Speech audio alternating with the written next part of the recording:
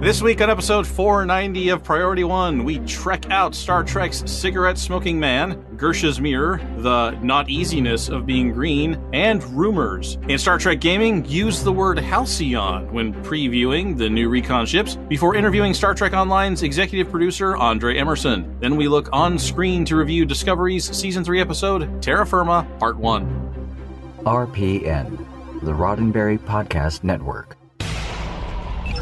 Command codes verified. Priority 1 message from Starfleet coming in on secured channel.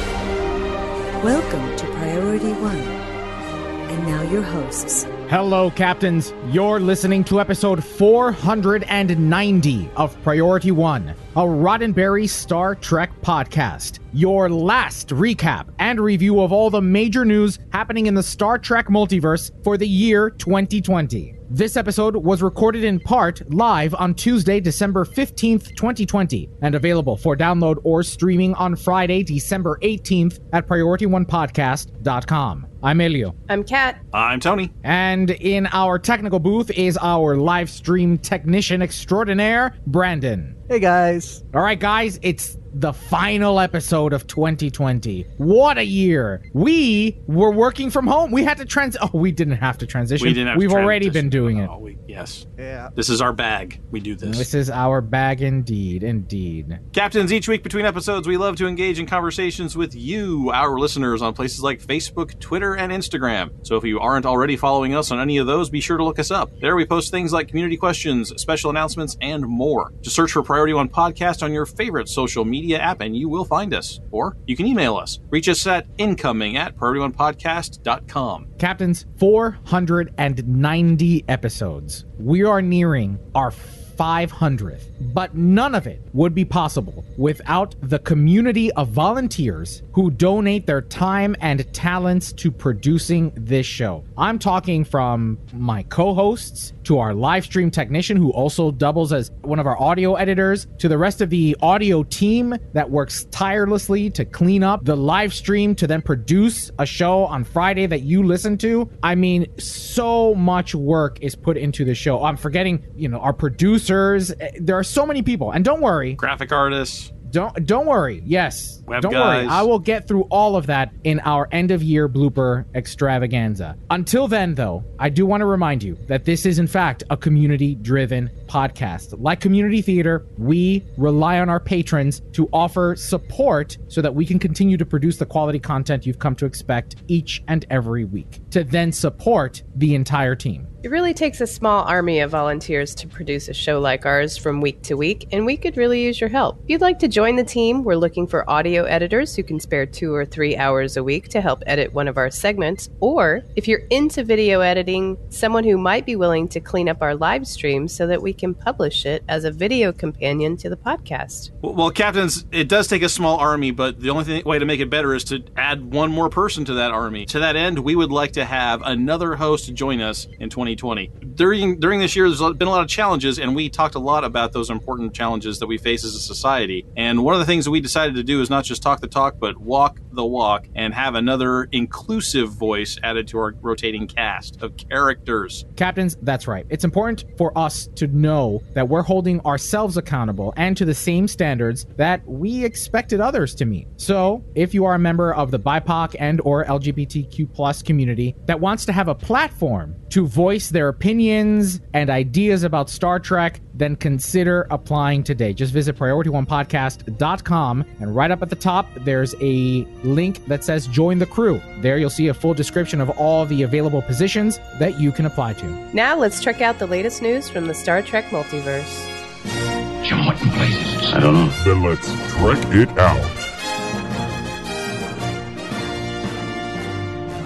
The mysterious stranger is a long-running trope, but it's a pretty cool one. The cigarette-smoking man from The X-Files. and Strider from Lord of the Rings come to mind. Men whose motivations are always in question.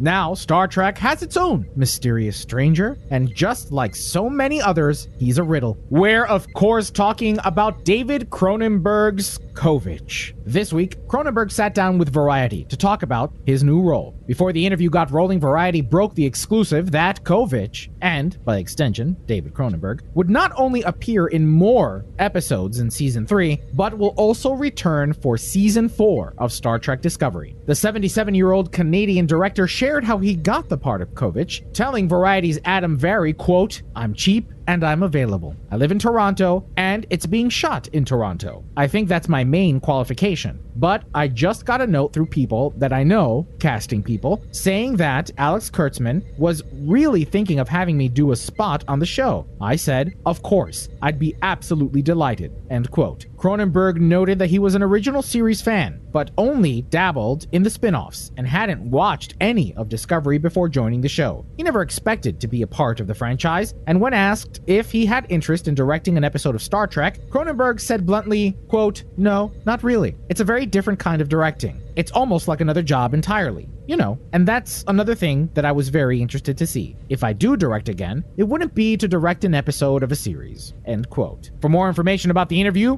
be sure to check out the link in our show notes. I love his scenes. They're always really well written. Like, I love the dialogue. It really helps the show. It does. It most certainly does. I also like the stark contrast between everybody who really is interested in their lines and Cronenberg who's just there like, yeah, so, that's how that's going. And, that's the way it is. I saw a very interesting fan theory on Twitter, and I wish I would have written down who said it. If it wasn't Twitter, it was Facebook. That how awesome would it be if Cronenberg's character ends up being the Future Man guy in Enterprise? Like, if they manage to write that in. Oh, yeah. Interesting thought, right? Yeah. If only I had more faith. Of the heart? Of the heart. You set that one up for me. I appreciate it. Yeah, we can talk more about that in on-screen. He's a breath of fresh air, quite frankly, which you wouldn't expect to say about a 70-year-old white guy in funny glasses, but I like him. He's fun. Spoiler alert! If you haven't seen Star Trek Discovery Season 3, Episode 9, Terra Firma Part 1, you may want to skip this story. We're starting now. Much like Georgiou went back to the Mirror Universe, we're going back to Variety. Okay, the two really aren't that much alike, but, you get what we're going for here. This time around at Variety, not the Mirror Universe, we hear from Discovery's costume designer, Gersha Phillips, and her reimagining of the Mirror Universe uniforms. Phillips talks about the challenges of her first go-around with the Mirror Universe and her thoughts this time around, telling Jazz Tankray, quote, "It's supposed to be an alternative version of what took place the last time we were there the last time. The team said it was a few days before. The idea was that the Emperor was in her prime. I called it the 2.0 version because this time we wanted to do it better. Last time on our first pass there, we didn't have the time or budget. I talked about wanting to elevate everything." End quote. In talking about designing Georgiou's look, Phillips may have dipped the Trek nugget, saying, quote, "We knew we were going to jump to the future because of Michelle Yeoh and how she was getting out of our world and into Section 31, which is the next series, so it was really an early conversation." End quote. If you're interested in costume design, Phillips dives deep into the process, so be sure to check out the link in our show notes for more. We haven't taken much time to talk about the costumes and uniforms in this century of Star Trek. That's because they aren't that good until this last episode. Well, interesting. That's an interesting point because we haven't talked about it, and they haven't been as in your face as they were now in this Mirror episode that we'll talk about later. But does that say something about the subtleness of the changes to Starfleet's uniforms in this century of Star Trek? That it's not in your face, it's neither angering anyone nor is it exciting anyone. You're talking like the Admiral's uniform? Yeah, Admiral's uniform and, the foot soldiers moving around Starfleet. Yeah, I didn't mind those. Although Book complained about the Discovery uniforms wearing that, so that was funny. I think I like this century's uniforms more than I like Discovery's uniforms. I mean, they're just kind of went back to basics for her, right? I mean, there's cat suits. I mean, even the Admiral's uniform is a cat suit with flaps on top. Not a lot Keeps to the it. rain off your shoulder. Sure, yeah, exactly. Yeah, it keeps the rain off. Programmable matter rain that falls from the ceiling every few minutes, cleans the floors. Yeah, the costuming. I mean, half the time people are wearing rags, Right. and then and the other half the time they're wearing the 23rd century uniforms, and it's just everybody else is in the background. So Wow, I loved the mirror uniforms. Thought they were fantastic. they are very shiny. I'm like, I want that cape cloak thingy. I want it with the headpiece. That's so good. Oh yeah, the Empress of the Sun thing going on there. Yeah. Yes, so awesome. It's not that easy being green. Having to pillage each day, hearing whining and pleas. When I think it could be nicer, stealing dilithium or gold without moaning and griping like that. It's not that easy being green. Having to spend each day hearing slaves beg and plead. When I think it could be nicer to chop off antennas or feed my nephew to a transworm. It's not that easy being green. Poor Osira. All that belly aching she has to listen to. This week, Osira actress Janet Kidder sat down with comicbook.com to talk about her time in the green makeup and what's next for the leader of the Emerald Chain. Janet Kidder, niece of the late Margot Kidder, discussed Osira's motivations, telling Jamie Lovett, quote, "The best for her people, how to create a powerful and strong empire for the race that was typically enslaved. I think it's about just striving to support her people, and I'm not saying that she makes the best choices in doing that. She's a tough cookie, but she definitely feels that she's doing it for the best for her people," end quote. As for what's next, Kidder says, quote, "They can just definitely look forward to seeing more of her, and possibly she puts on her business shoes later on, and you can see her actually stepping up and trying to put into action what she feels is motivating her. She'll be back. She'll be around. I think she's a wonderful character, and I just hope that everyone enjoys seeing her as much as I enjoyed playing her. And they'll see lots of stuff from her in later episodes," end quote. Interesting. And that leads us to our first community question this week. What do you think of the Emerald Chain? Are they menacing or do they leave something to be desired? Let us know in the comments section for this episode at PriorityOnePodcast.com or by replying to our community question post on our social media channels like Facebook, Twitter, and Instagram.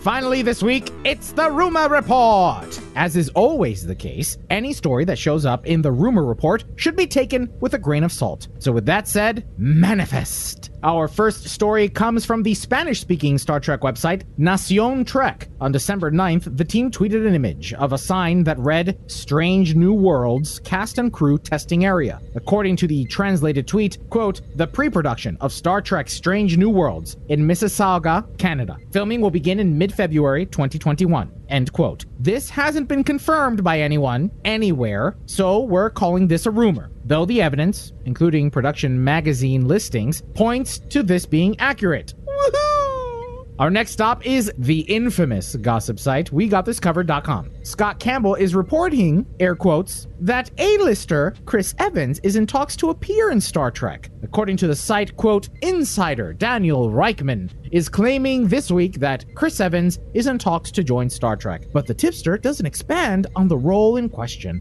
or even which of the many projects in development he's interested in, end quote. But that's it. That's the rumor. So which Chris's would we be missing then? We've got Pine. Hemsworth. got Oh, no, Hemsworth. he's already been in it. That's all got- the yeah. Chris's. Oh, Pratt. Isn't there a fourth Chris? Pratt. Chris Pratt. We're missing Chris Pratt. Pratt. That's okay. Right. I'm okay to miss Chris Pratt. No Andy Dwyer? No Parks and Rec? No? No. No.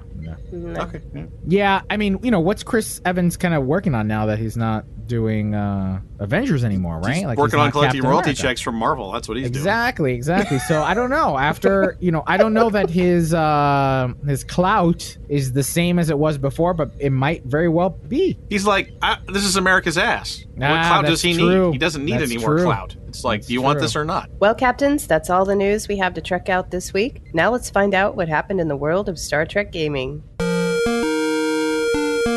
Welcome aboard, Captain.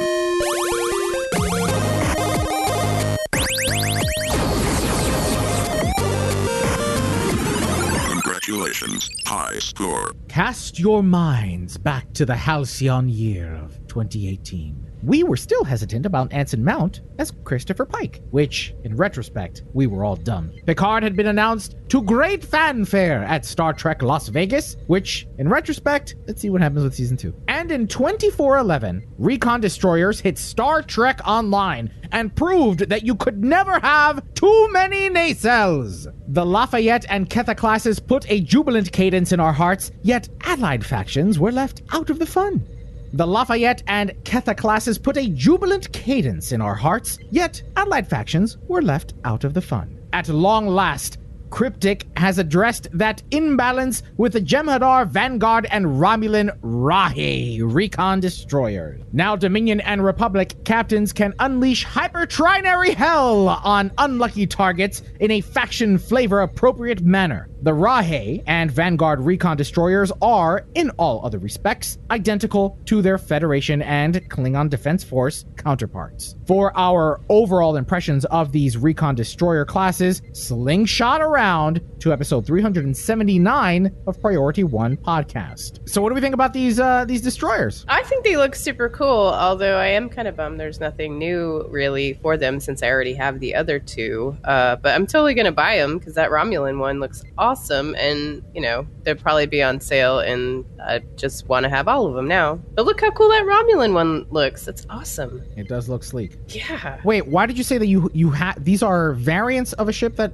already happened, or? Yeah, so they released, back when we did however many, 20 episodes ago. 121. Oh, well, you know, math is not my strong suit, so. I'm just saying, kudos to the producers that went back and dug that out of the archives. Well done. That was, yep, way to go, Panda.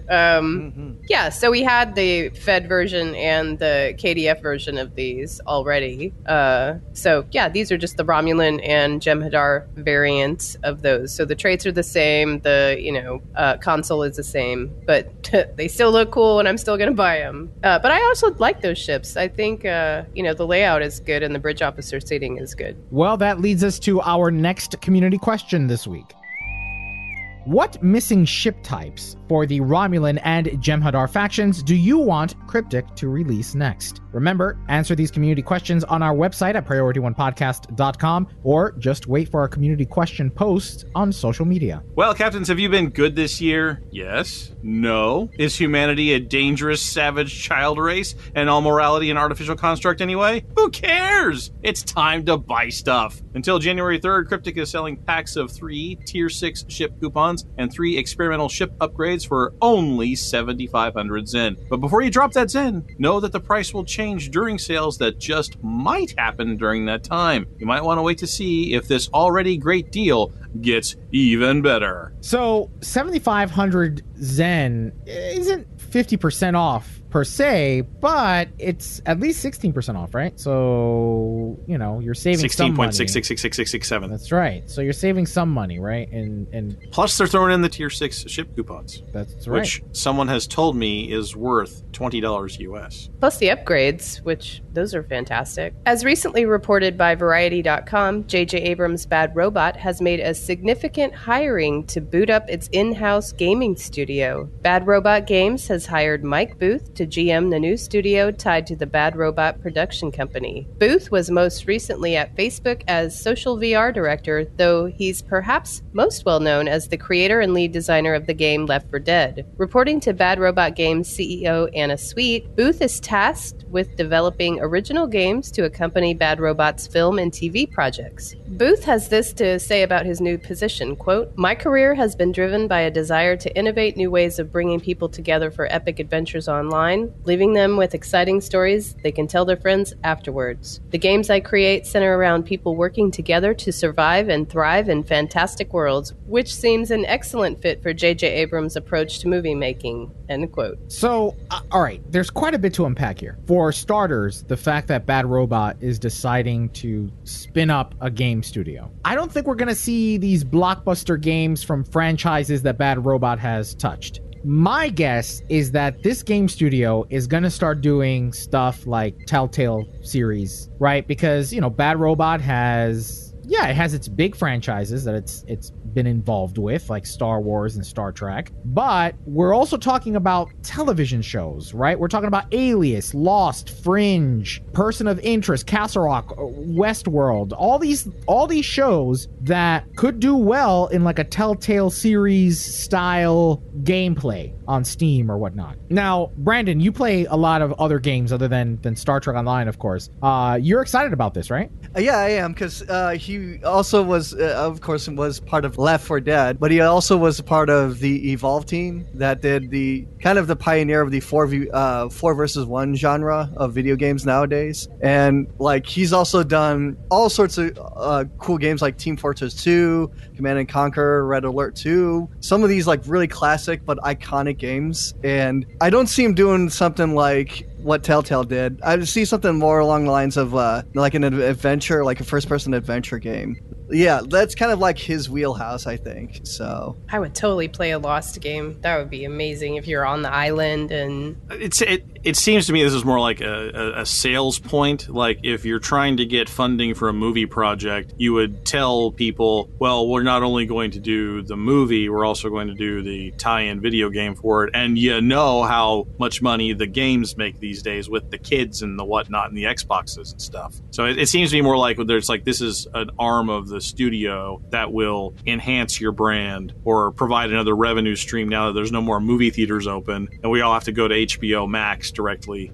So you need another revenue stream in order to justify the investment of the movie. So and we're all going to digital backgrounds like The Mandalorian, right? So you create these assets for the production and you just port them over to the video game side and you've already got 3D renders of all this stuff. So it seems to me like they're trying to merge all this stuff in and make it a selling point for the studio. I mean, there's no doubt that the idea for this is profit. Absolutely no doubt, right? But I hope that it's not a cash grab like the 2013 tie-in movie game that was published by Namco back in 2013, right? I mean, the industry has moved on, Elio. I certainly hope so. Because it's not often that film tie-in video games do very well. Here's looking at you, Enter the Matrix and Path of Neo, although Path of Neo was arguably a little better. Yeah, this guy clearly has a bunch of stuff under his belt and he knows what he's doing. Hopefully we'll see a Star Trek or Star Wars game. No. And you don't think? No.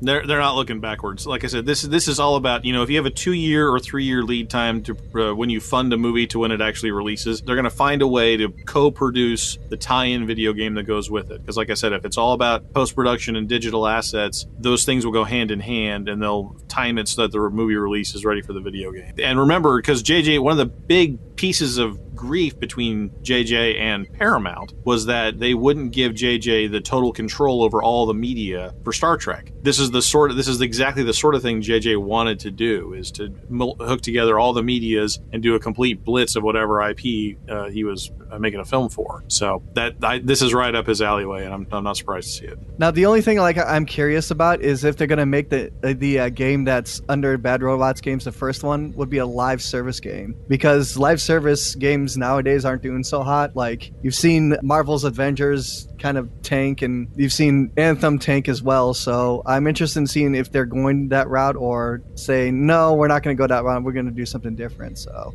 that's the news from Trek Games this week. Now let's welcome Star Trek Online's executive producer Andre Emerson and community manager Mike Fadum.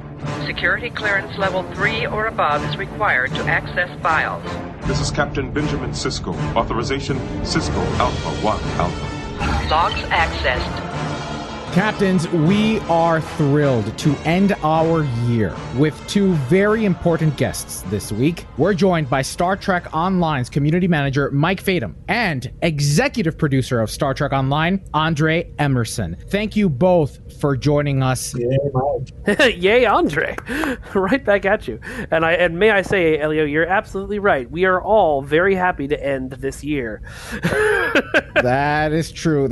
Although we did make the joke that that ending 2020 could be very much like passing through the Oracle gates in the Neverending Story. We're still not out of the woods yet. No, there's a lot to do. So, first off, 2020, yes, what a year. I mean, a lot of people have had to switch to remote work. Andre, why don't you talk to us a little bit about shifting gears into remote development for a game like Star Trek Online? Well, it's like, obviously, when it happens, like this came about so quickly. And I'll say that we weren't equipped for it because Cryptic is very much an on-site studio. Like we have different folks contributing from different areas of the business at different times, but the core development, the day-to-day work, it happens right in our office. So when you think about over the course of a few days going from everything you need being at your desk to no longer going into the office and being able to do everything that you could previously do at work at home,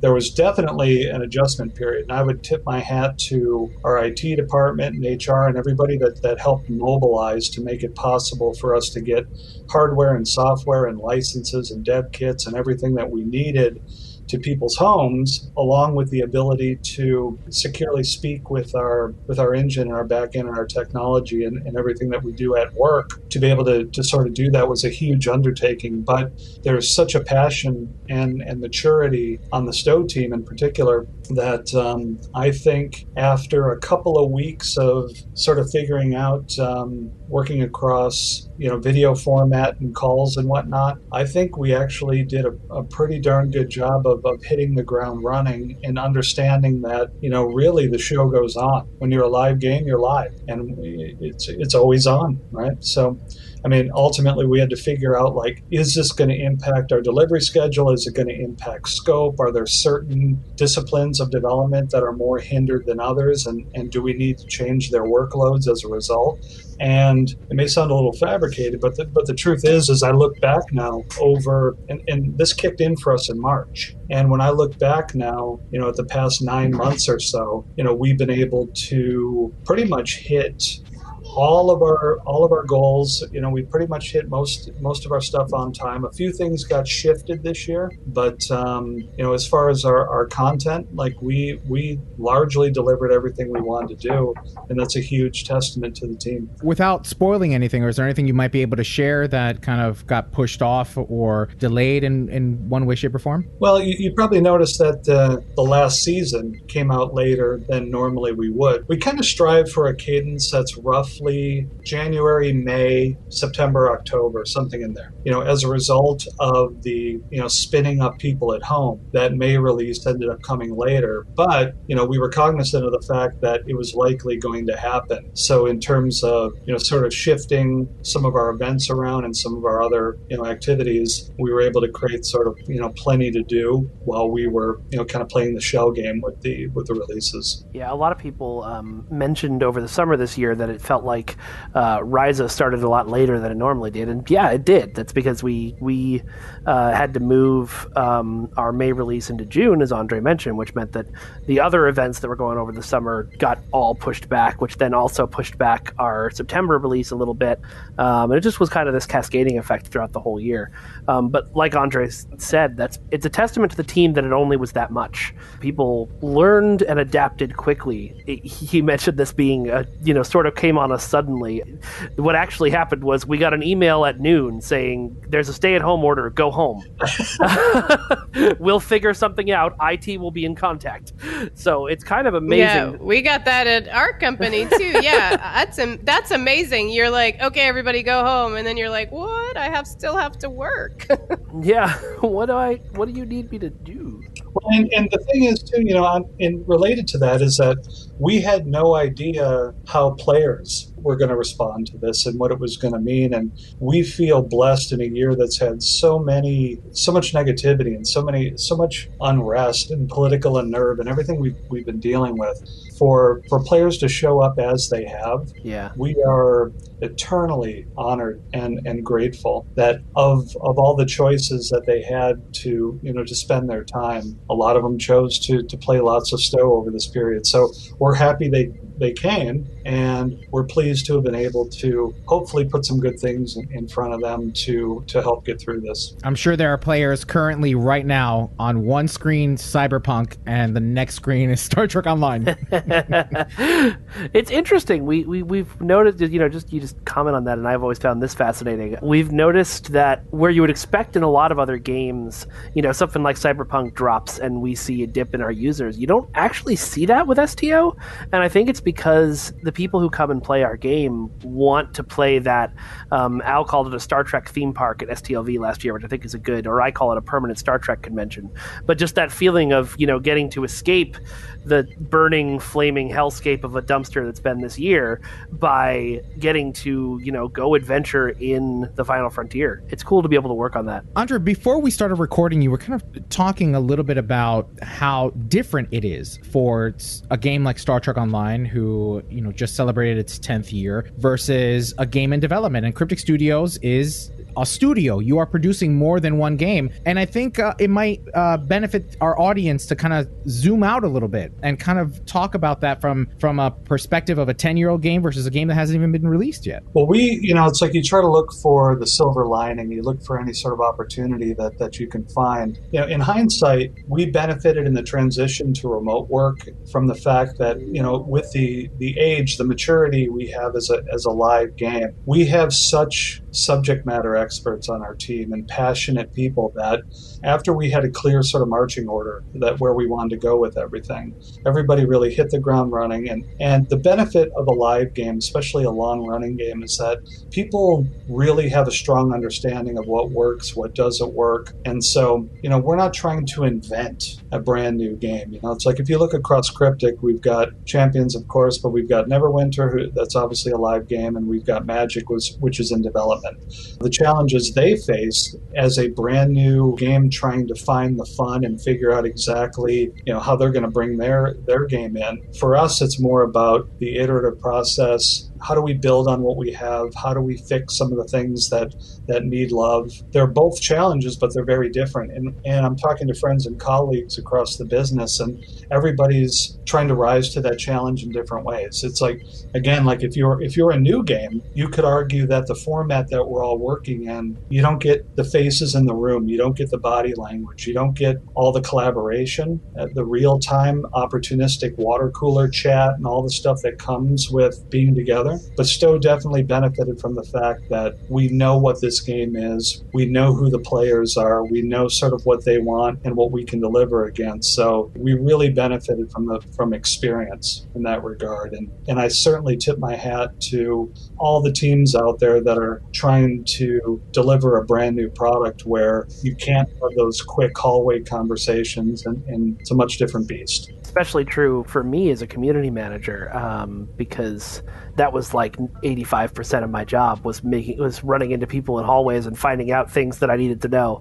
I've had to adapt to finding more ways to get information from people. Sure, and sometimes get Michael run by and say, "Hey, what are we doing with this?" And then I have to think, "Uh-oh, what are we doing with that?" And what is this? Now 2 of us are running around, and then we'll have a group of 5 running around, but we get things done that way sometimes, because not everything makes its way into a document or a spreadsheet. Some opportunities just rise out of a good impromptu idea, and you've got to seize it. And I think we do lose some of that digitally, because when you think about remote work, when you think about an idea that you might have, instead of just sort of strolling around seeing if you can get some evangelizing, trying to get some buy-in in the group, you have to think about, like, should I schedule a meeting? Do I want to waste their time? Do I get a bunch of people on video to ask them if they like this harebrained scheme that I came up with? So you do lose that. I think the longer people either voluntarily or via pandemic are in this format, people are going to continue to evolve and get better at it. And I would say the past several months, and I'm not talking about burnout or any of the sort of the emotional and mental challenges that come with the isolation and whatnot, but just in terms of pure work product, we continue to get sort of more optimized and communicating well through this. Andre, you talked about the cadence of releases a little while ago, the game seems to have shifted from the long-form content seasons to discrete tentpole events. Talk to us a bit about the strategy and how has it helped improve the overall engagement from players? Well, it's a great question. And I think, prior to when I joined Cryptic, I've been in the games business for, I believe, March. This coming March will be my 26th year. Some folks on forums and stuff like that, it's like, they may reference, sometimes not so fondly, like mobile work. But I must remind everybody that mobile was like this tiny sliver of my entire career. So, and yes, I do think there are certain practices and things there that, let's put it this way. I'm no longer at mobile.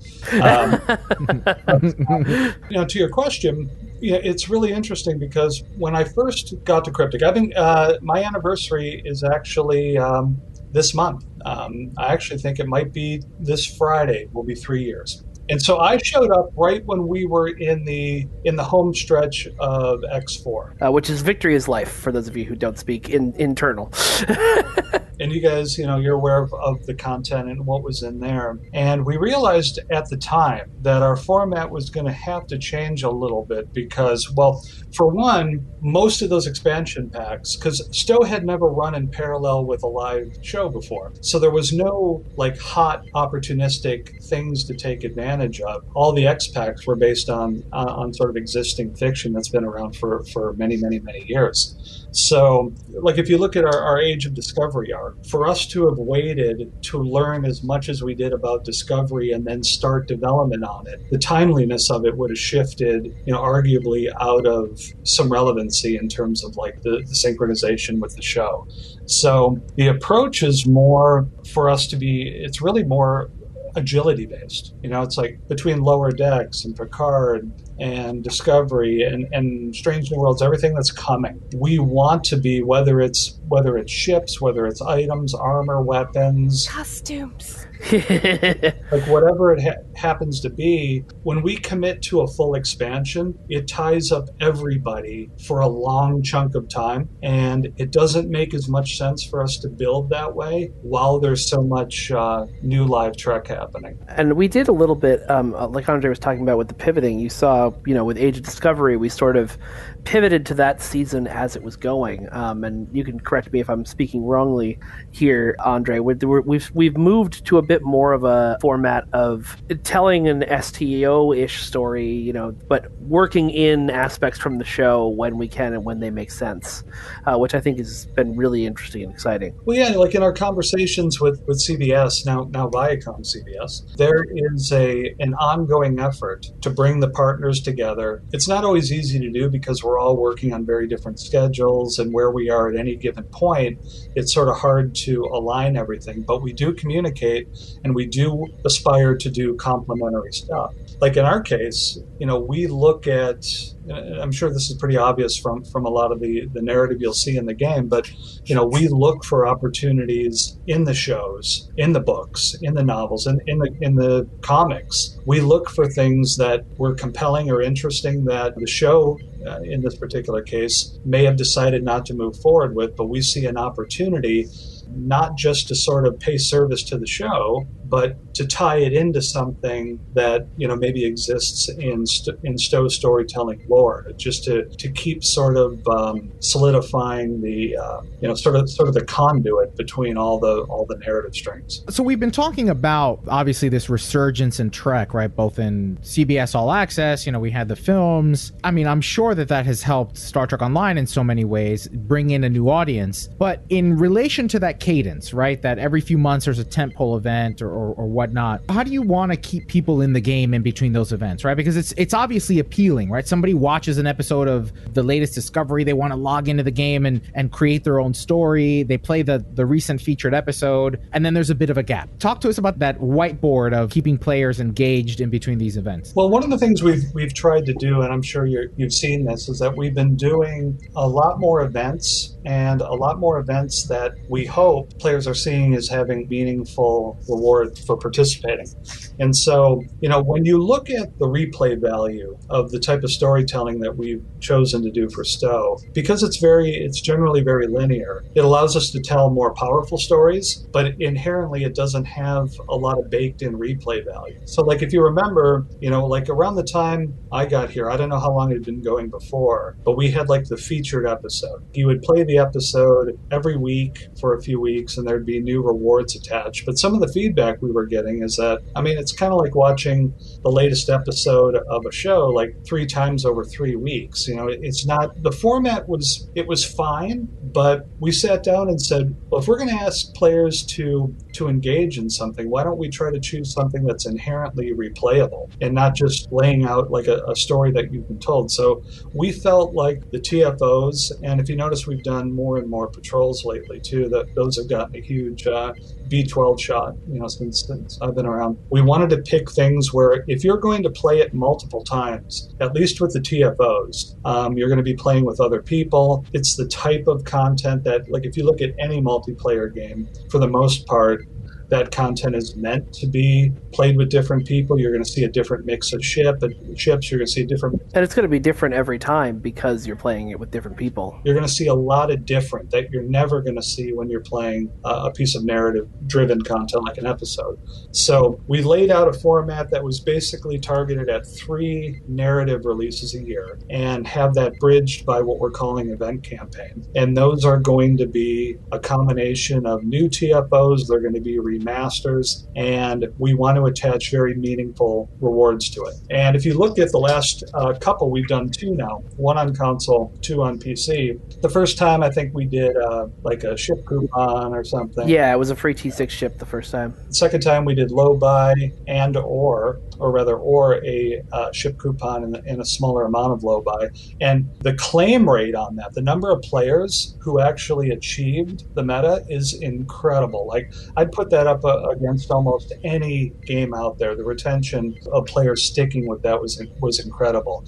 We now want to reward that by raising the ante on the rewards, and we are currently planning for the next event campaign. We're working through the details now, but it will likely be a choice of lockbox or promo ship.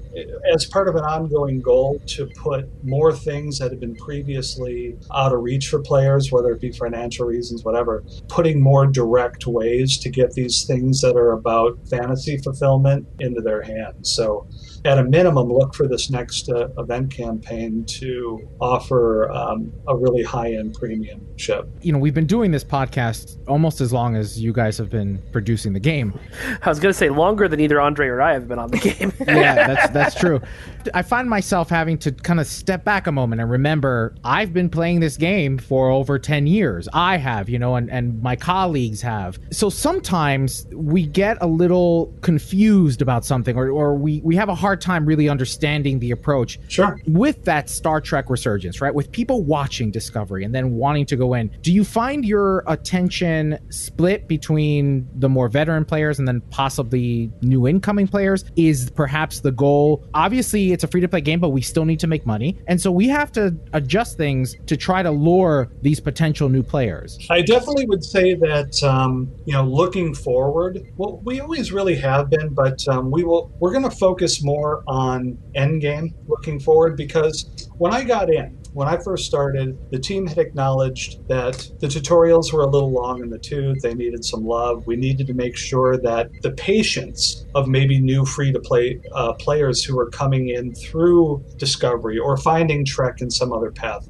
we wanted to make sure that when they came in, they would see something that was the best of what we knew how to do versus stuff that was many years old. When we redid the Discovery tutorial, or rather built it based off of the 2409, 2410 tutorial, it was to accomplish that. And it ended up being solid, very solid.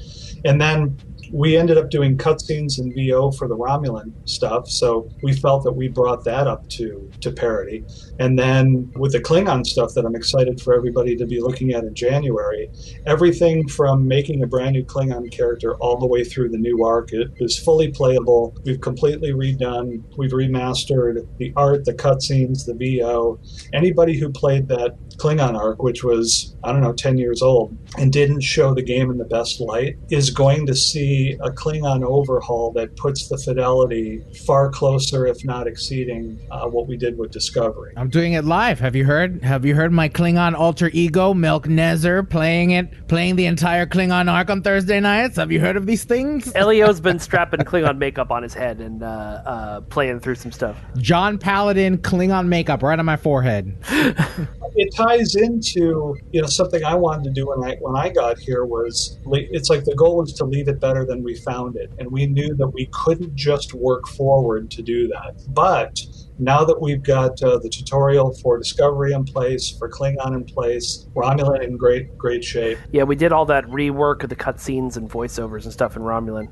Yeah, so good. We'll probably split some folks to do maybe the 2409, 2410 tutorial at some point, because we still get a lot of players who it looks familiar to them when they come in, so they click it and they just play that. So that'll probably be one of our last near-term efforts in the early part of the game, and we want to continue with, like as you're seeing with the Klingon Civil War arc, we want to do things that are more for everybody, whether it be TFOs, patrols, episodes. Like we're going to have, as part of the anniversary, we're going to have a really nice, I was at a review for it today, a really nice Klingon recruitment event that's going to pair with it. Ooh, oh no, I'm like, man, I just made my 42nd character. Oh my God! We told you to wait. We said wait until it's done. I know. Well, I know you said that, but I wanted to see it, so I made a new one. It's kind of why I'm teasing it now, because like as more and more new Klingon stuff shows up in our releases, I think there's a temptation to sort of create a character and bathe in it, and I certainly encourage people to do that. But come anniversary, there will be even more incentive to do so. And I can't wait for you guys to see the redo of the Fakiri content. It's insanely good. It's really, really good. It's so good. Oh man, I'm so excited. I mean, I'm glad I made a Cardassian, but dang it, I'm about to make another Klingon. I just halted progress on every new Klingon. Well, I tried, and then there's an XP weekend, so I had to level her up. Well. Another semi-spoiler, but it's not bad what you're doing. I will say that, because there will be certain credentials that are required, but in the very near future, what you saw... We're giving this one away. We're giving this one away? Give it away. Give it away. I think it's okay. We're pretty close out. But you got to give people something, right? If you saw what happened with the Titan, there will be a whole lot of that going on very, very soon across on a scale wider than you're thinking of. If you're thinking, think about what you're thinking about. Come on, are you tearing down the red-blue wall? Well. Oh we'll man. have to wait and see. So all right. So I get it. All right, we won't go into too much detail. Obviously, we gotta be excited about everything. But you brought up the Titan, so I'm gonna ask a quick follow-up question. Was it an accident or was it a test? Yes. All right, there we go. Nice. It was a happy accident. It was a happy accident. For all I know, we've been talking so much about where we're taking this that it may have just been a serendipitous slip. I mean, in the end, it's a fantastic tease of something we're up to. The truth is, yes, initially it was unintentional, but it could have easily been quickly reversed. But in light of what's about to happen, we decided to let it ride. It just seemed like it'd be taking something away, Then it's like, just let him have it. Let him have fun.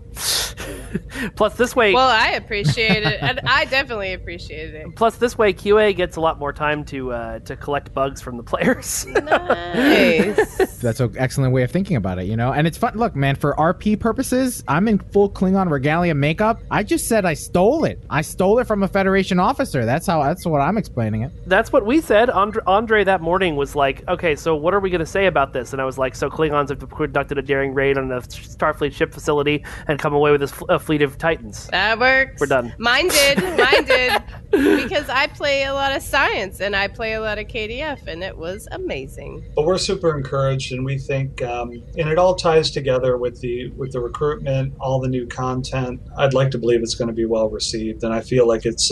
Would you do this if you were a year in or two? I don't know. Would you even design it to have that division if it were a game today? I don't know. Yeah, I think if we started over, we probably wouldn't.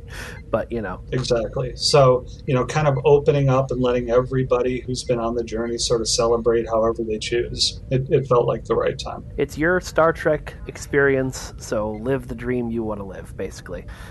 Well, PS5 and Xbox are the hot new holiday item this year. Where do you see Stowe fitting into the next-gen console landscape? I mean, we're already on them, right?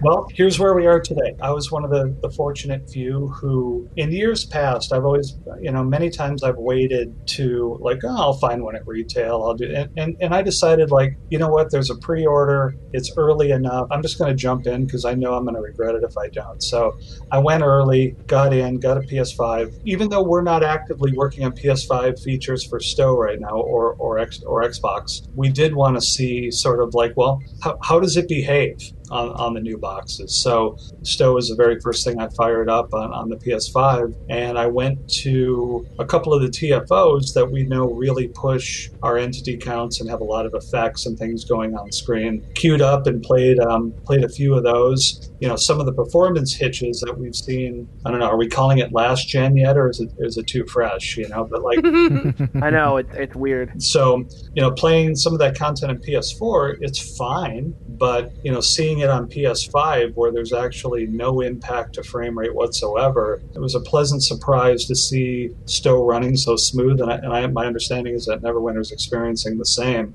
So the hardware alone is giving us a really nice boost.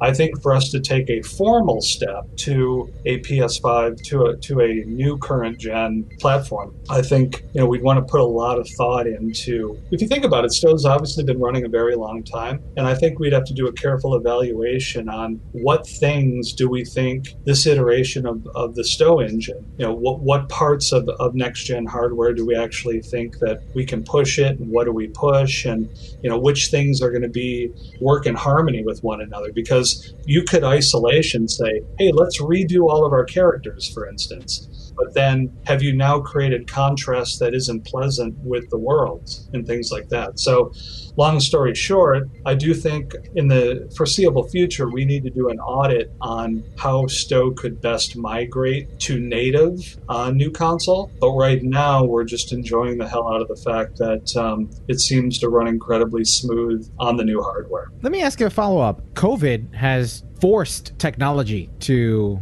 advance quickly, right? And I know that there were existing limitations, that it just was not possible a year or two ago when you guys first moved over to console, that there would be an idea, even the faintest thought of cross-platform. Has anything happened in this year that, either Microsoft or Sony has said, we may be able to cross-platform so that people on PC can play with people on console? I mean, I wish I had a positive answer. I don't have much of an answer, unfortunately, at all. The reality is the cross-play for Stowe, I don't know what the likelihood is. I think, because the thing is, if you've played both, like the UI, the UX, like so much on the client side of the experience is different between the platforms. And by platforms, I mean just console and PC. It's so different that I don't even know what the undertaking might look like for there to be some intermediary, something that marries, all the players to be able to do that. I think it would be awesome because more players, it's just better. But if I had to take a wild guess, being a more mature engine and the limited sort of knowledge that we have over sort of the power of the new hardware, we're going to have to take some steps and figure out what's possible. I think it'd be awesome. I just don't know if we can do it. Now, what about cloud gaming? So, for instance, Xbox Cloud, Xbox Game Pass is doing remarkably well. It seems to be putting games in the hands of gamers who are on the go. I don't think Sony has an equivalent yet. But has there been thought of adding Stow into the cloud library for Xbox? Well, it's come up very loosely, more as a wouldn't it be cool if than an actual tactical plan. Obviously our game runs on the client, but is server authoritative in terms of like items, purchases, things like that. I don't know how nicely games like that play in the cloud. I think, again, there's still more discovery for us to do there. And truth be told, if I were a gambling man, I would say, maybe Magic will try some of those things. I don't know for certain, but I don't know. It's. I wish I had a better answer for that. But some of it I won't lie. I'd love to play Star Trek. Like just be able to. I've been doing Batman Arkham. Like I've just been toying around with Game Pass just to see how it performs on an Android device with a controller. And I was like, what I'd love to do. Duty officer missions.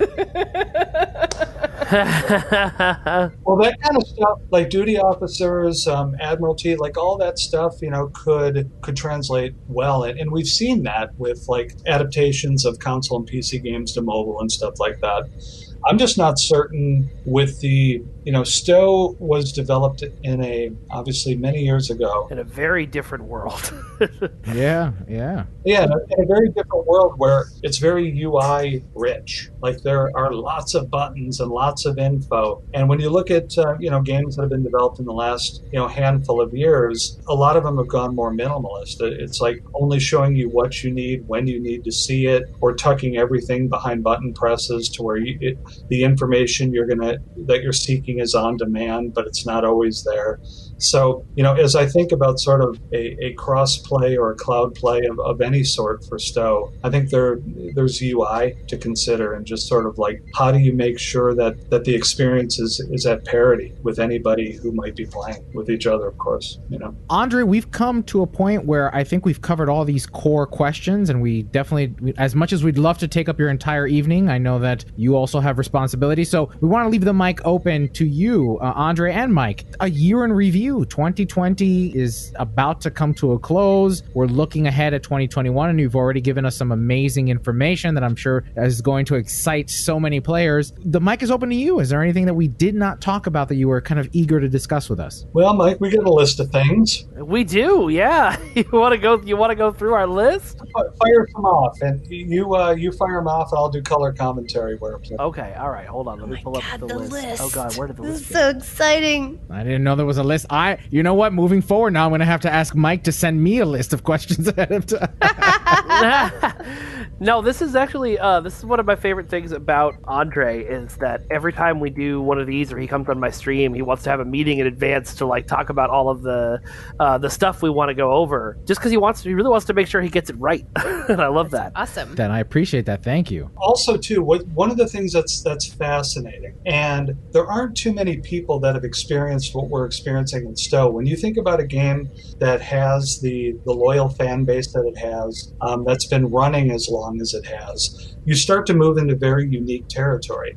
And we've got players that have been with the game way longer than I've worked on it. We've got players that have been here, since the beginning. So we have to look at things through, potentially a different lens maybe than other games have to. So we're constantly looking at, as I talked about, we like to work backwards. So we're doing groundskeeping on the older parts of the experience while we're building new things for fans that have already been on the journey. And we also think about sort of the innovations and quality of life things, because there's no shortage. When you've got a game, when you look at the square footage of Stow at this point, it's an enormous game. As a matter of fact, it was just sent my way. We were on, maybe Mike remembers the outlet. Massively OP. The one before where we were listed as it was like games bigger than Skyrim. And we were rated number 7 or something. thing. Wow. About how massive, literally just in square footage, the game is. And although it's kind of cheating when you have a Galaxy. But hey, that's what we signed up for. But yeah, exactly. Sometimes that cheat works in your favor. But what's interesting, and the point I was going to make was that it's so big now that like trying to care for all of it is a huge undertaking. So that's why we appreciate so much when our players send notes to Mike or customer service or anybody they can sort of reach and say, hey, this mission has an issue or whatever, because if we were constantly trying to validate that every single thing worked perfectly all the time, like there's no amount of staff or hours in the day that I think could reasonably pull that off with the frequency that we're doing new builds. So it doesn't work out. So we're always talking about working backwards, clean up the old stuff. We're always building new stuff. And then we're trying to think of those ways to, what are some of those minor to major inconveniences that players endure and stuff like that? And what can we do to improve those or at least make them right? So, we've worked on, one example would be we moved all the T1 to T5 ships. We moved them out of the Zen store. We put them all into game currency. So anybody chasing those down, they're far more accessible than they've ever been. Yeah. We wanted to talk about the auto acquisition of Admiralty cards thing we did earlier this year. That's one of those things. Amazing. So magical. And I was going to say my favorite, the fill all button. Yeah. It's just one of those things where, because the developers really love and care about this game and really love and care about the IP and all of that, as they're playing, they'll run into stuff that frustrates them. And sometimes I don't even have to tell them. Sometimes I'll be like, hey, this is kind of annoying. They're like, oh, God, I know. And sometimes they've already fixed it before I can tell them. It's fabulous. Oh, yeah, the Admiralty thing, that was amazing. You said those three letters, and I'm going to have to ask a follow-up on it, the QOL, quality of life, right? It must be a massive undertaking. And just this a month ago, not even, we saw the update to the loadout system, right? Or how you can save loadouts and how that expanded. In balancing new content that is playable, like a TFO or missions or whatnot, storyline missions, balancing that between quality of life endeavors like improving the way loadouts are saved or Admiralty cards, things like that. How do you find balance between that, right? Because it's a lot to create a mission, it's a lot to do voiceover work, and then it's also a lot to engineer, I presume, to fix these things. So talk to us a little bit about that hemming and hawing between the two. The real person whose praises we should be singing about this is Jared, who is our lead producer, who puts together the schedule every month and every year and all of that. He's kind of the guy who makes all the magic happen. But it's also, one of the things that, because not many people understand game development that well, because it's just such a new industry still, a lot of times it's harder to understand who does what and goes where. The thing that you mentioned about the story missions take up a lot of time, they do. Our environment artists and our content designers start working on the next mission pretty much the day the old mission goes out, probably sometimes even a few weeks before, and then are working right up until the next set of missions goes out. And then the stuff that's in between, like the new ships that the ship artists and systems designers work on, quality of life changes that systems and our programmers work on, all of that is stuff that comes when, either when it's scheduled to be worked on, or sometimes, a lot of times, when people dive into and have the free time to jump on it if they're frustrated by it and want to get it done. And absolutely, kudos to Jared. And one of the things that we do is we will collect from anyone in the building, and certainly anyone on the team. No commitments, but what is sort of like our grab bag of quality of life innovations? What kind of things would you be excited? What are you hearing players? What are the pain points? And so I think I sent Andre a 20-page list.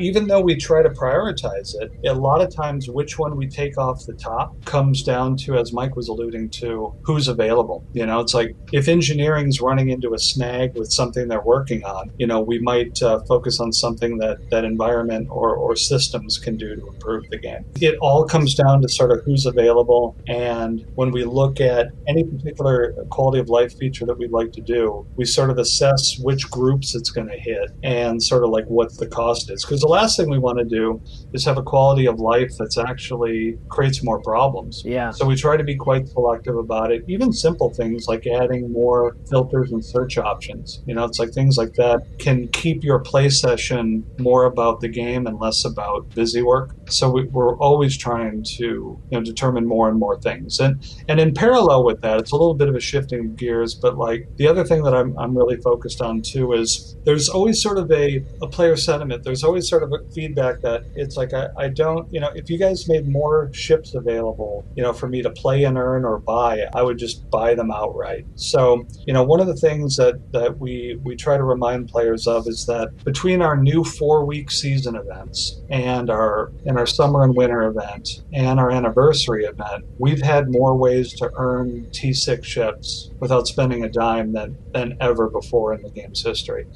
We also introduced legendary ships this year, which put iconic ships into players' hands for the first time, many of which either don't engage in sort of promos and things like that, which is perfectly fine. I want to continue, and like if you look at Ships of the Line bundles that we've been putting out, you look at the legendaries, you look at the promo or lockbox ship that will be part of the next event campaign next year, we're constantly coming up with more and more ways to put these iconic ships into people's hands for that fantasy fulfillment. So it's something that really never escapes our thought, and we will continue to find ways to try to be as fair as possible to make these opportunities there for everybody while still keeping a healthy business. Anything else on that list, Mike? Let's see. Oh, do you want to talk about how the character boost packs have been doing? Because I know that was exciting to you. Yeah, that was good. Like we put those out. This is like the boosted Discovery character and boosted Romulan to 65. Yeah, and like the feelings before they went out were kind of mixed. They're like, well, it's not that hard to level in this game. And then every once in a while you'd see a comment saying, yeah, but some people have more time than others. And that's kind of where we were. It's like we try not to think too much about should players play this? Should they buy this? It's like we try to think like when you think about how to create paths for players, it's like a character boost clearly isn't for everybody. There's some people that have lots of time or just want to play through everything and enjoy it and take the journey. There are other people that are like, well, I want to play with my friends or I want to see what the hubbub's about. So I want to get this character through a bunch of that and then maybe come back and backfill and play through narrative content and things like that after I've unlocked more things for my character. I'm more powerful. Maybe it makes the content more exciting or easier for you. It was interesting when we put these out because I had no expectation of what it could do for a game that's been live this long. And when we saw the level of engagement with the Romulan boost, there are many, many characters who have hundreds of hours of play. And the last I looked, the average amount of play for somebody who boosted a Romulan, it's probably much higher now. It was in the mid-20s. People were playing on a boosted character more than 2 or 3 times the entire running time of other games, some games. So because of that, we're like, well, it was relatively, now that we built it, extending this to other factions is relatively easy. So we'll continue to roll those out just because, the engagement's just been through the roof. And the most recent, the Discovery boost, obviously hasn't been out as long as the Romulan. We're seeing an enormous amount of engagement on that now, too. The sheer amount of play is just, it's overwhelming. We're very thankful. I was like, I got the Romulan boost. I for sure did not need to make another Romulan, but I wanted to because I wanted all the stuff. Well, and part of the reason we did Romulan, too, is because we never properly sort of celebrated the overhaul of what we did for that. Like, we originally had plans that after we did the cutscenes and voiced it all, because a lot of it was never voiced, we thought about saying, well, maybe let's do a special Romulan event or something to draw attention to all the work that's gone into it. But at the time, we were already moving on to other things. So all this stuff happened, and other than maybe a blog post and some online chatter, I don't know how many people even knew that stuff wasn't voiced and that we did that and did the cutscenes and really, really spit shined that whole progression. It's fantastic. I mean, that's always been my favorite storyline to play of all my characters. It looks amazing and it's so interesting and it's so well done. It's definitely the most original STO story that we have. It's the most completely different from anything you'll see on a Star Trek TV show. It's what I like about it. Yeah, I love it. Those are my favorite characters to play. Well, I think from some of the feedback we've gotten, for players who elected to chase this down, they ended up like getting the character, they ended up getting all the goodies like you mentioned, and you're able to sort of like go, if you've never played it or even if you have, you get to play from the beginning to current, being sort of OP and flashy, especially for somebody who's already seen the content and played it maybe once or many times, to be able just to go in there and like, all you guys that gave me a hard time while I was leveling, I'm just going to blow the heck out of you.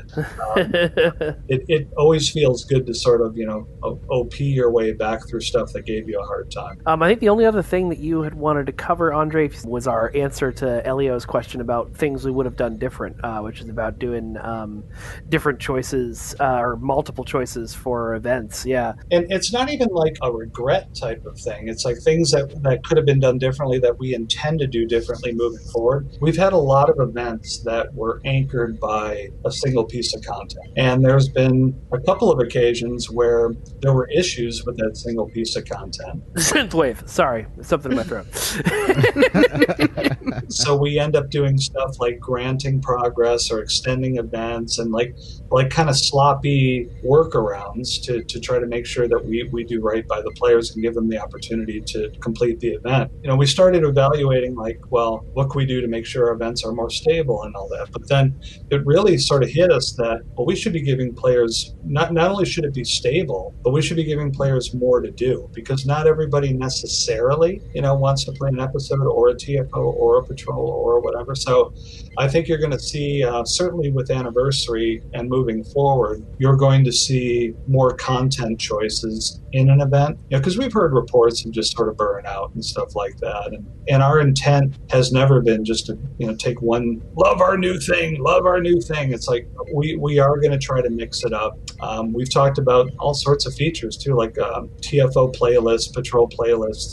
Those are a little bit, they need more time in the oven. But our events themselves, we are aiming to offer more types of content to go in, whether it's multiple TFOs, whether it's a TFO and a couple of patrols, whether it's a TFO with a couple of episodes that may have tie-ins to the narrative of the TFO. We just want to give players more choices so that the events generate less fatigue.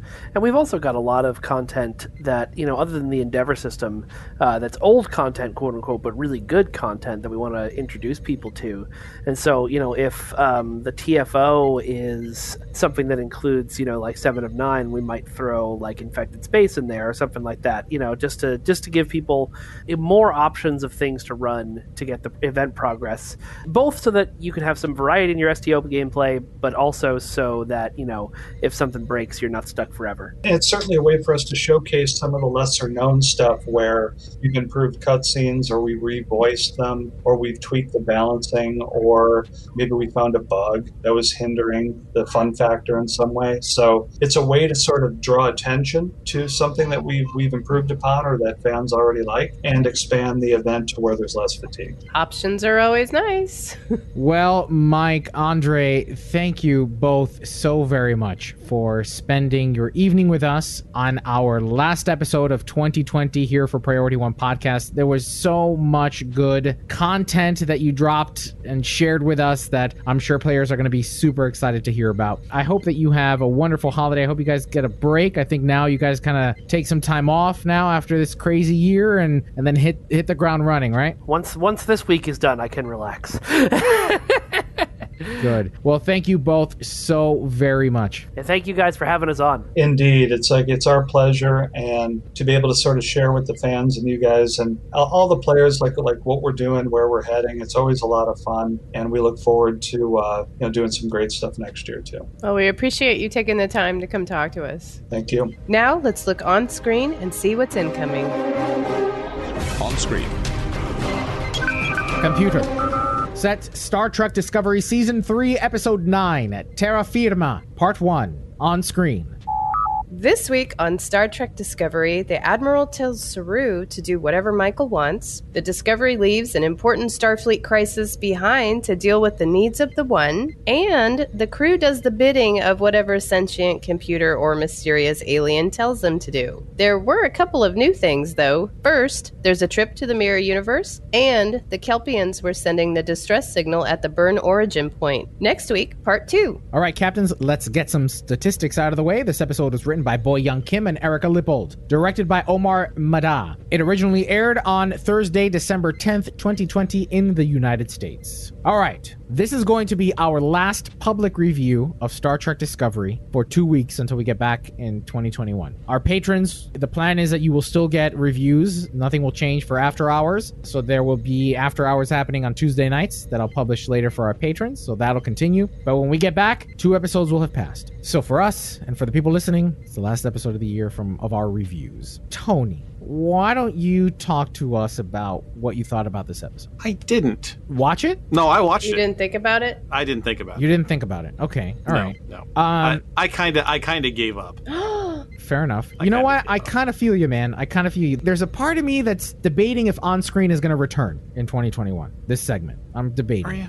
All right, Kat, let's jump to you. What were your overall thoughts of this? This is my favorite episode because, man, I love the Mirror Universe. Even if it's an imaginary Mirror Universe. You kind of nailed it for me, Kat, right there. Just because usually, the Mirror Universe episodes are like a treat, right? It's like the cast gets to throw off their usual conventions, and they get to go crazy, right? They just get just let it all go, and just have some fun with it. Like, imagine your character, but like the opposite, and go nuts with it, right? This one is just like they go nuts all the time already now. Detmer's having nervous breakdowns. Michael is off her. She's changed. It's been a year. She's changed a lot. It's like we see people go off their rockers and cry and scream and shout every week now, and so now they just do it in gold plating. Okay. Yeah, but they do it evilly. Oh, right, and in purple lipstick. Yeah, okay. You know what? That's a good point, though. We have, in series past, seen a juxtaposition. There's been a clear difference between the characters that we've come to know and love and then their counterparts, and it becomes a fun episode, right?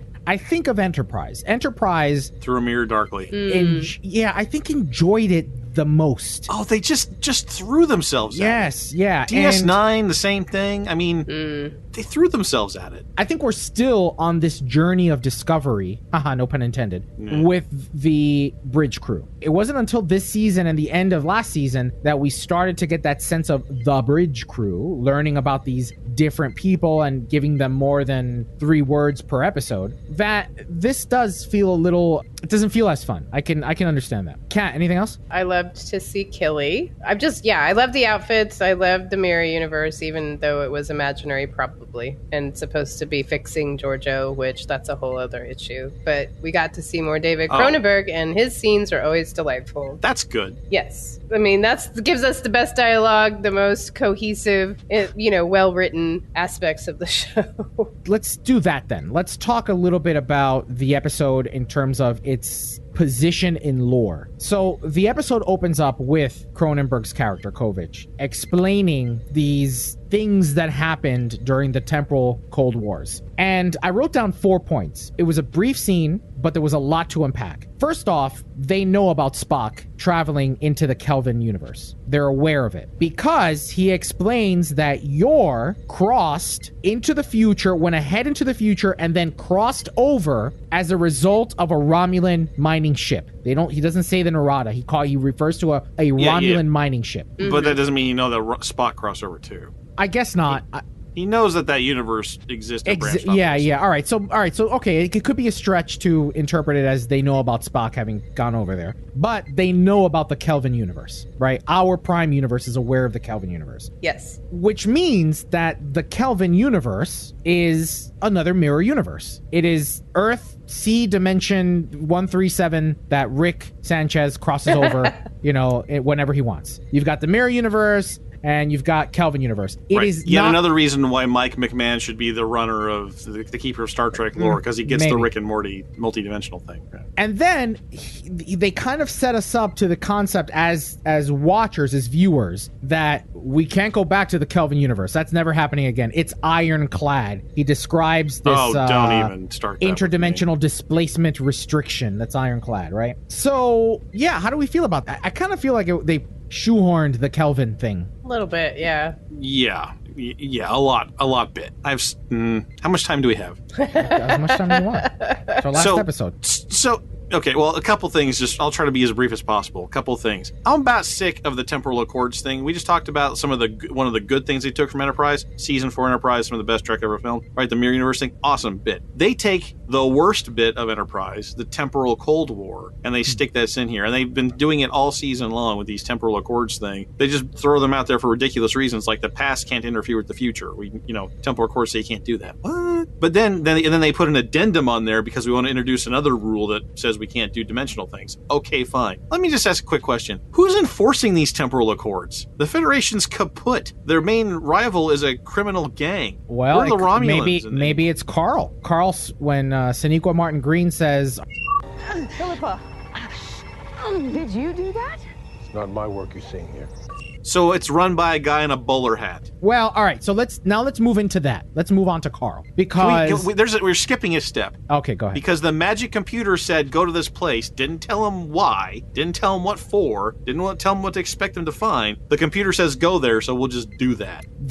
Therein lies a problem that I have with this season as a whole, which I'll get to in a second. But let's try to overlook that for a moment. I'll try so hard. So we get to Danis 5, which is the winter version of the pilot episode of Discovery. Yes. Right? So we see that juxtaposition. Have you ever seen the more desolate planet ever? Yeah. Right. In the pilot. We sure did. Remember you walked around with the insignia? with Prime Georgiou, right? Yeah. Oh, well, I guess that's a good point. It wasn't actually her. So right. Good.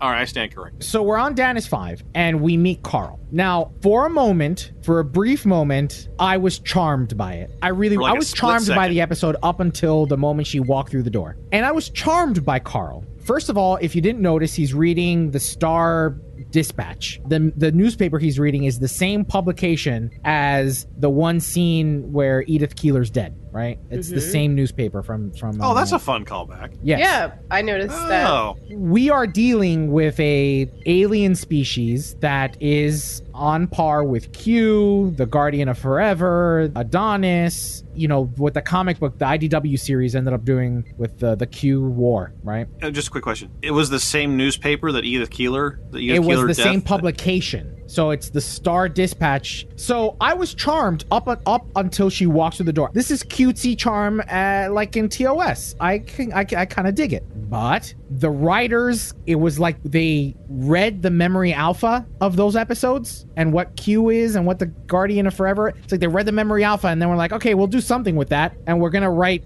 Carl. We're going to write Carl. Then after we get into the Mirror Universe, Kat, I know you love it. I know you absolutely love when they go into the Mirror Universe and stuff. Yeah. But I will say this. The writing in Star Trek Online's trip to Rock Lobster planet with Burnham and Seven of Nine, that story was much better than what we started to see in Terra Firma Part 1. Terra Firma. Yeah, well, I thought it was like Georgiou healing herself, so it's just her trying to work out, her actions of that day. So I don't know that it's a real mirror universe. It's just her vision of it. Right, so didn't that make you feel like you were replaying that mission that we did with Burnham and Seven of Nine where we're redoing all these things from Discovery? Yeah. You know the mission I'm talking about, right? Of course, yes. With Lincoln.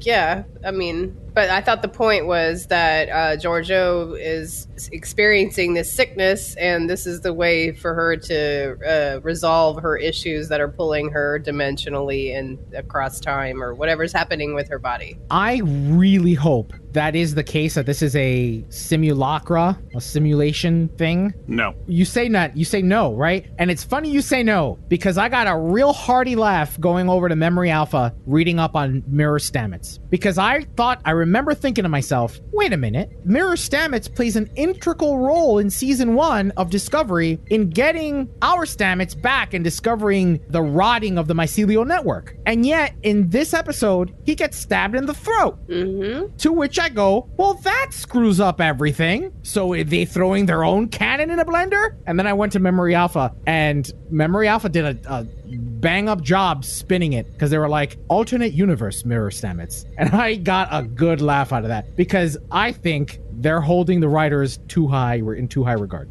It's at least possible, and correct me if there's something I'm missing here, that the Mirror Stamets, because Mirror Stamets died in the episode with Lorca, right? In season 1? Didn't they zap him? Later. Oh. Later. After he came Prime back. Stamets to fix the problem by blowing up the Charon because of the thing. I mean, I think that's kind of the point. She's trying to change what happened. She's like, she's trying to change it. Maybe it'll wind up like Tapestry, right? It'll wind up, this is, It's a Wonderful Life. It'll be that kind of thing. I don't know. This is why, like I said at the top, I just stopped thinking about it, because either it's going to be a reset thing, or it's going to be in her head, or they just don't care about their own canon and throw it in a blender.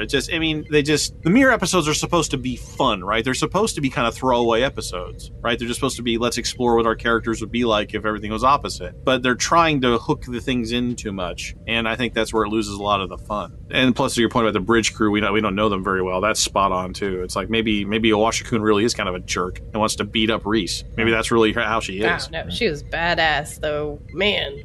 But we were missing Lorca, and I really wanted to see some Lorca. I was hoping for a cameo as well. Me too. Now, if they said his name one more time, if they say his name one more time in part 2 of this without Jason Isaacs coming back, I'm gonna throw something at the television, because Rekha Sharma came back. Did you see Rekha Sharma? I did. I saw Landry. She had some cameos. I saw Landry.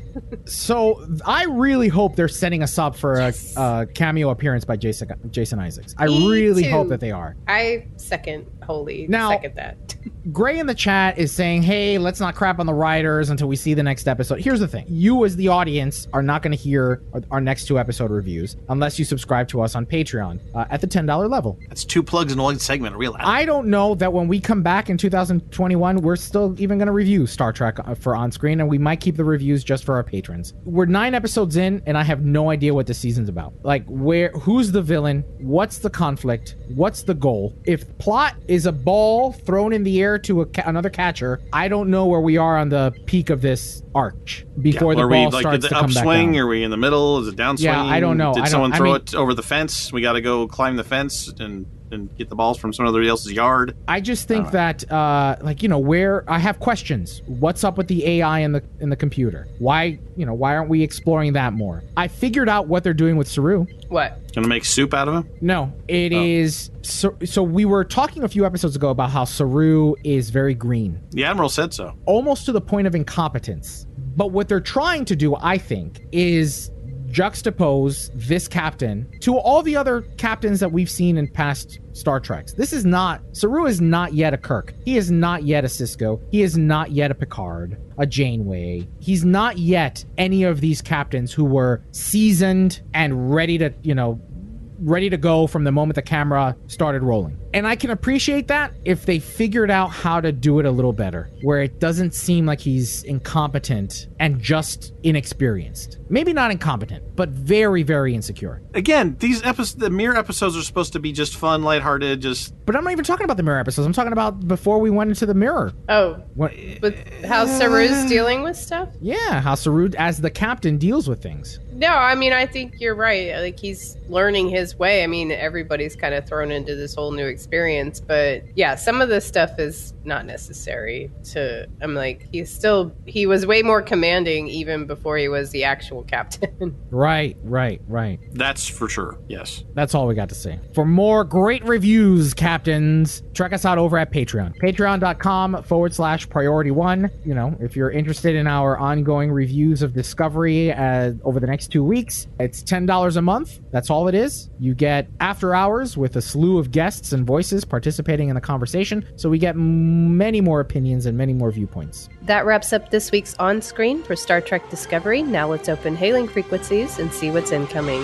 Message coming in, sir. Hailing frequencies. Open. See, we are getting to know each other. Well, Captains, hailing frequencies are now open, and we're ready to receive all of your incoming messages.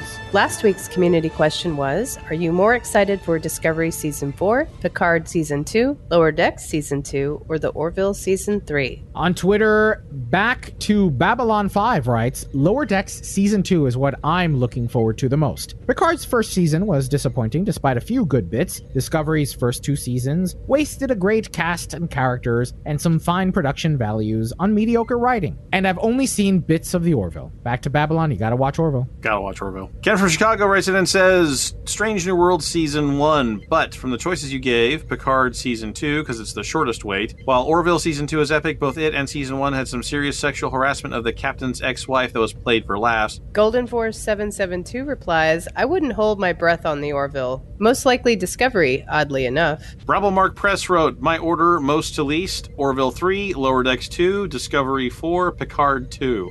I'm with you on that one, Bravo Mark. I might reverse Lower Decks and Orville, maybe, but it's close. It's really close. Really close. Well, that wraps up episode 490 of Priority One, a Roddenberry Star Trek podcast. But there are more great shows available to you on the Roddenberry Podcast Network. Just visit podcasts.roddenberry.com for a complete list. Then be sure to subscribe to them all and share them with your friends. And we can't forget to send a special thanks to some of our Patreon supporters like David K. Rutley, Peter Archibald, and Gerald Bosch. And here's a reminder of our community question this week.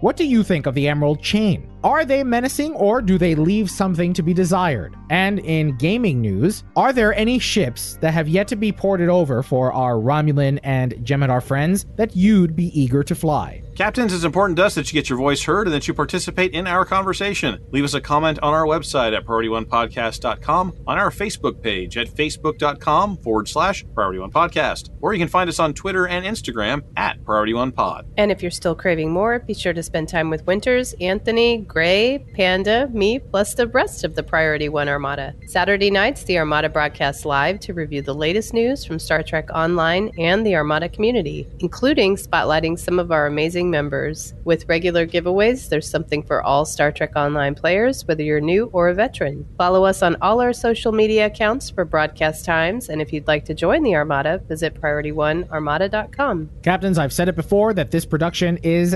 community-driven, both by the team that helps produce it each and every week and by you, our patrons, through patreon.com. As we move into the new year, you may want to consider joining the Patreon family and getting exclusive content early, like interviews or an entirely separate podcast that we call After Hours. Check us out over at patreon.com/Priority One. Don't forget to tune in to Priority One Productions Guard Frequency podcast at guardfrequency.com. Each episode, the Guard will take you inside the universe of your favorite space sims, including a tabletop adventure played out by your hosts. And Heroes Rise brings you up to date with the world of Dungeons and Dragons. Learn all about the latest publications, tools, tips, tricks, and traps in less time than it takes to skid on Wyvern. Head over to heroesrisepodcast.com to discover their secrets. Thanks to our audio editors, including Gray, William, Rand, Daniel, Roscoe, Lennon, and Skiffy. And, of course, Brandon, for not only being an audio editor, but acting as our live stream technician. Thanks, guys. Glad to be here. Thanks to our producer, Jake, and associate producers, Shane and Thomas. Together, they help us organize and write up our summary of the weekly headlines from the Star Trek multiverse. Thanks to our social media manager, Anthony. Thanks to our graphic artist, Henry, with support from Jason of the Priority One Armada. Thanks to the composer of our theme music, Chris Watts. But most importantly, a big thanks to you, the Star Trek community, our listeners. Because without your ongoing support over the last 9 years and beyond, none of this would be possible. Enemy ship on sensors. Red alert. Shields up. Engage.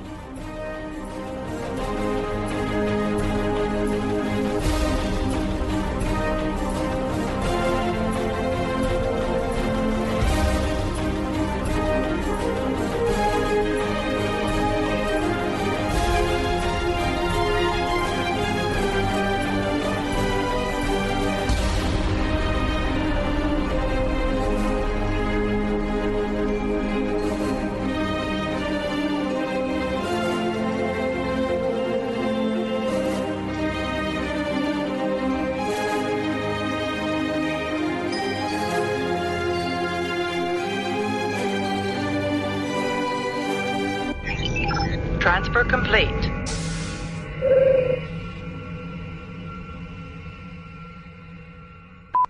All right, here we go. From the top. And don't forget, it's the last episode. Give me huspa.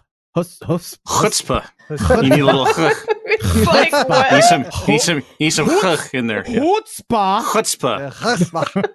Just at the front. You don't need it at the end. Chutzpah. Some chutzpah. Are you guys excited for the holidays? Mm-hmm.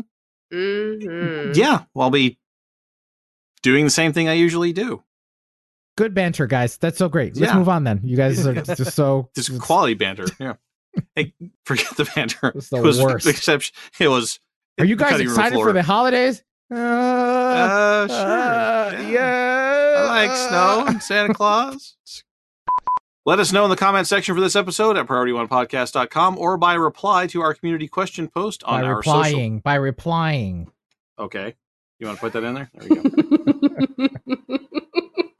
There. Now that it's in the copy, you need to stop drinking aspartame. Yeah, I was reading the copy exactly as written. Don't you go accusing me of lesioned brainage, sir. Sir. The production of Star Trek Strange New Worlds. Pre-production. The pre-production. But now he was worried about Mississauga. Mississauga. Okay. Quote, the pre-production of Star Trek Strange New Worlds in Mississauga, Canada. Filming will begin in mid-February 2021. End quote. Might be Mississauga. Mississauga. Yeah, you're right. It's Mississauga. Are there any Canadians? Can we get a ruling? Now, Star Trek has its own mysterious stranger, and just like so many others, he's a riddle. We're, of course, talking about David Cronenberg's Kovic. He's got some chutzpah. Is it Kovic? I think it's Kovic, yeah. Or Kovic? Did I make you spit your wine out, Cat?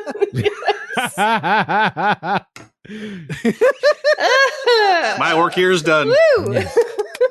Everybody hit that like button. Hit that like button. Hit that share button. It's a good one. At long last, Crisptic. Yo, Panda. Now I know that anytime I read Panda's stuff, I have to rubber baby bucky. You see? The tip of the lips, the teeth, the tongue. Yeah. Mm-hmm. Well, plus the upgrade thingies. Yeah, that's what you meant. You meant the upgrades. Coupons. You meant the upgrade coupons. Upgrade token. Either way, it's worth it. Get Cool. this package. It's All right, awesome. good luck editing that, whoever I give this to. I'm not a magician, Spock. Just an old country doctor. Podcast.roddenberry.com. The Roddenberry Podcast Network.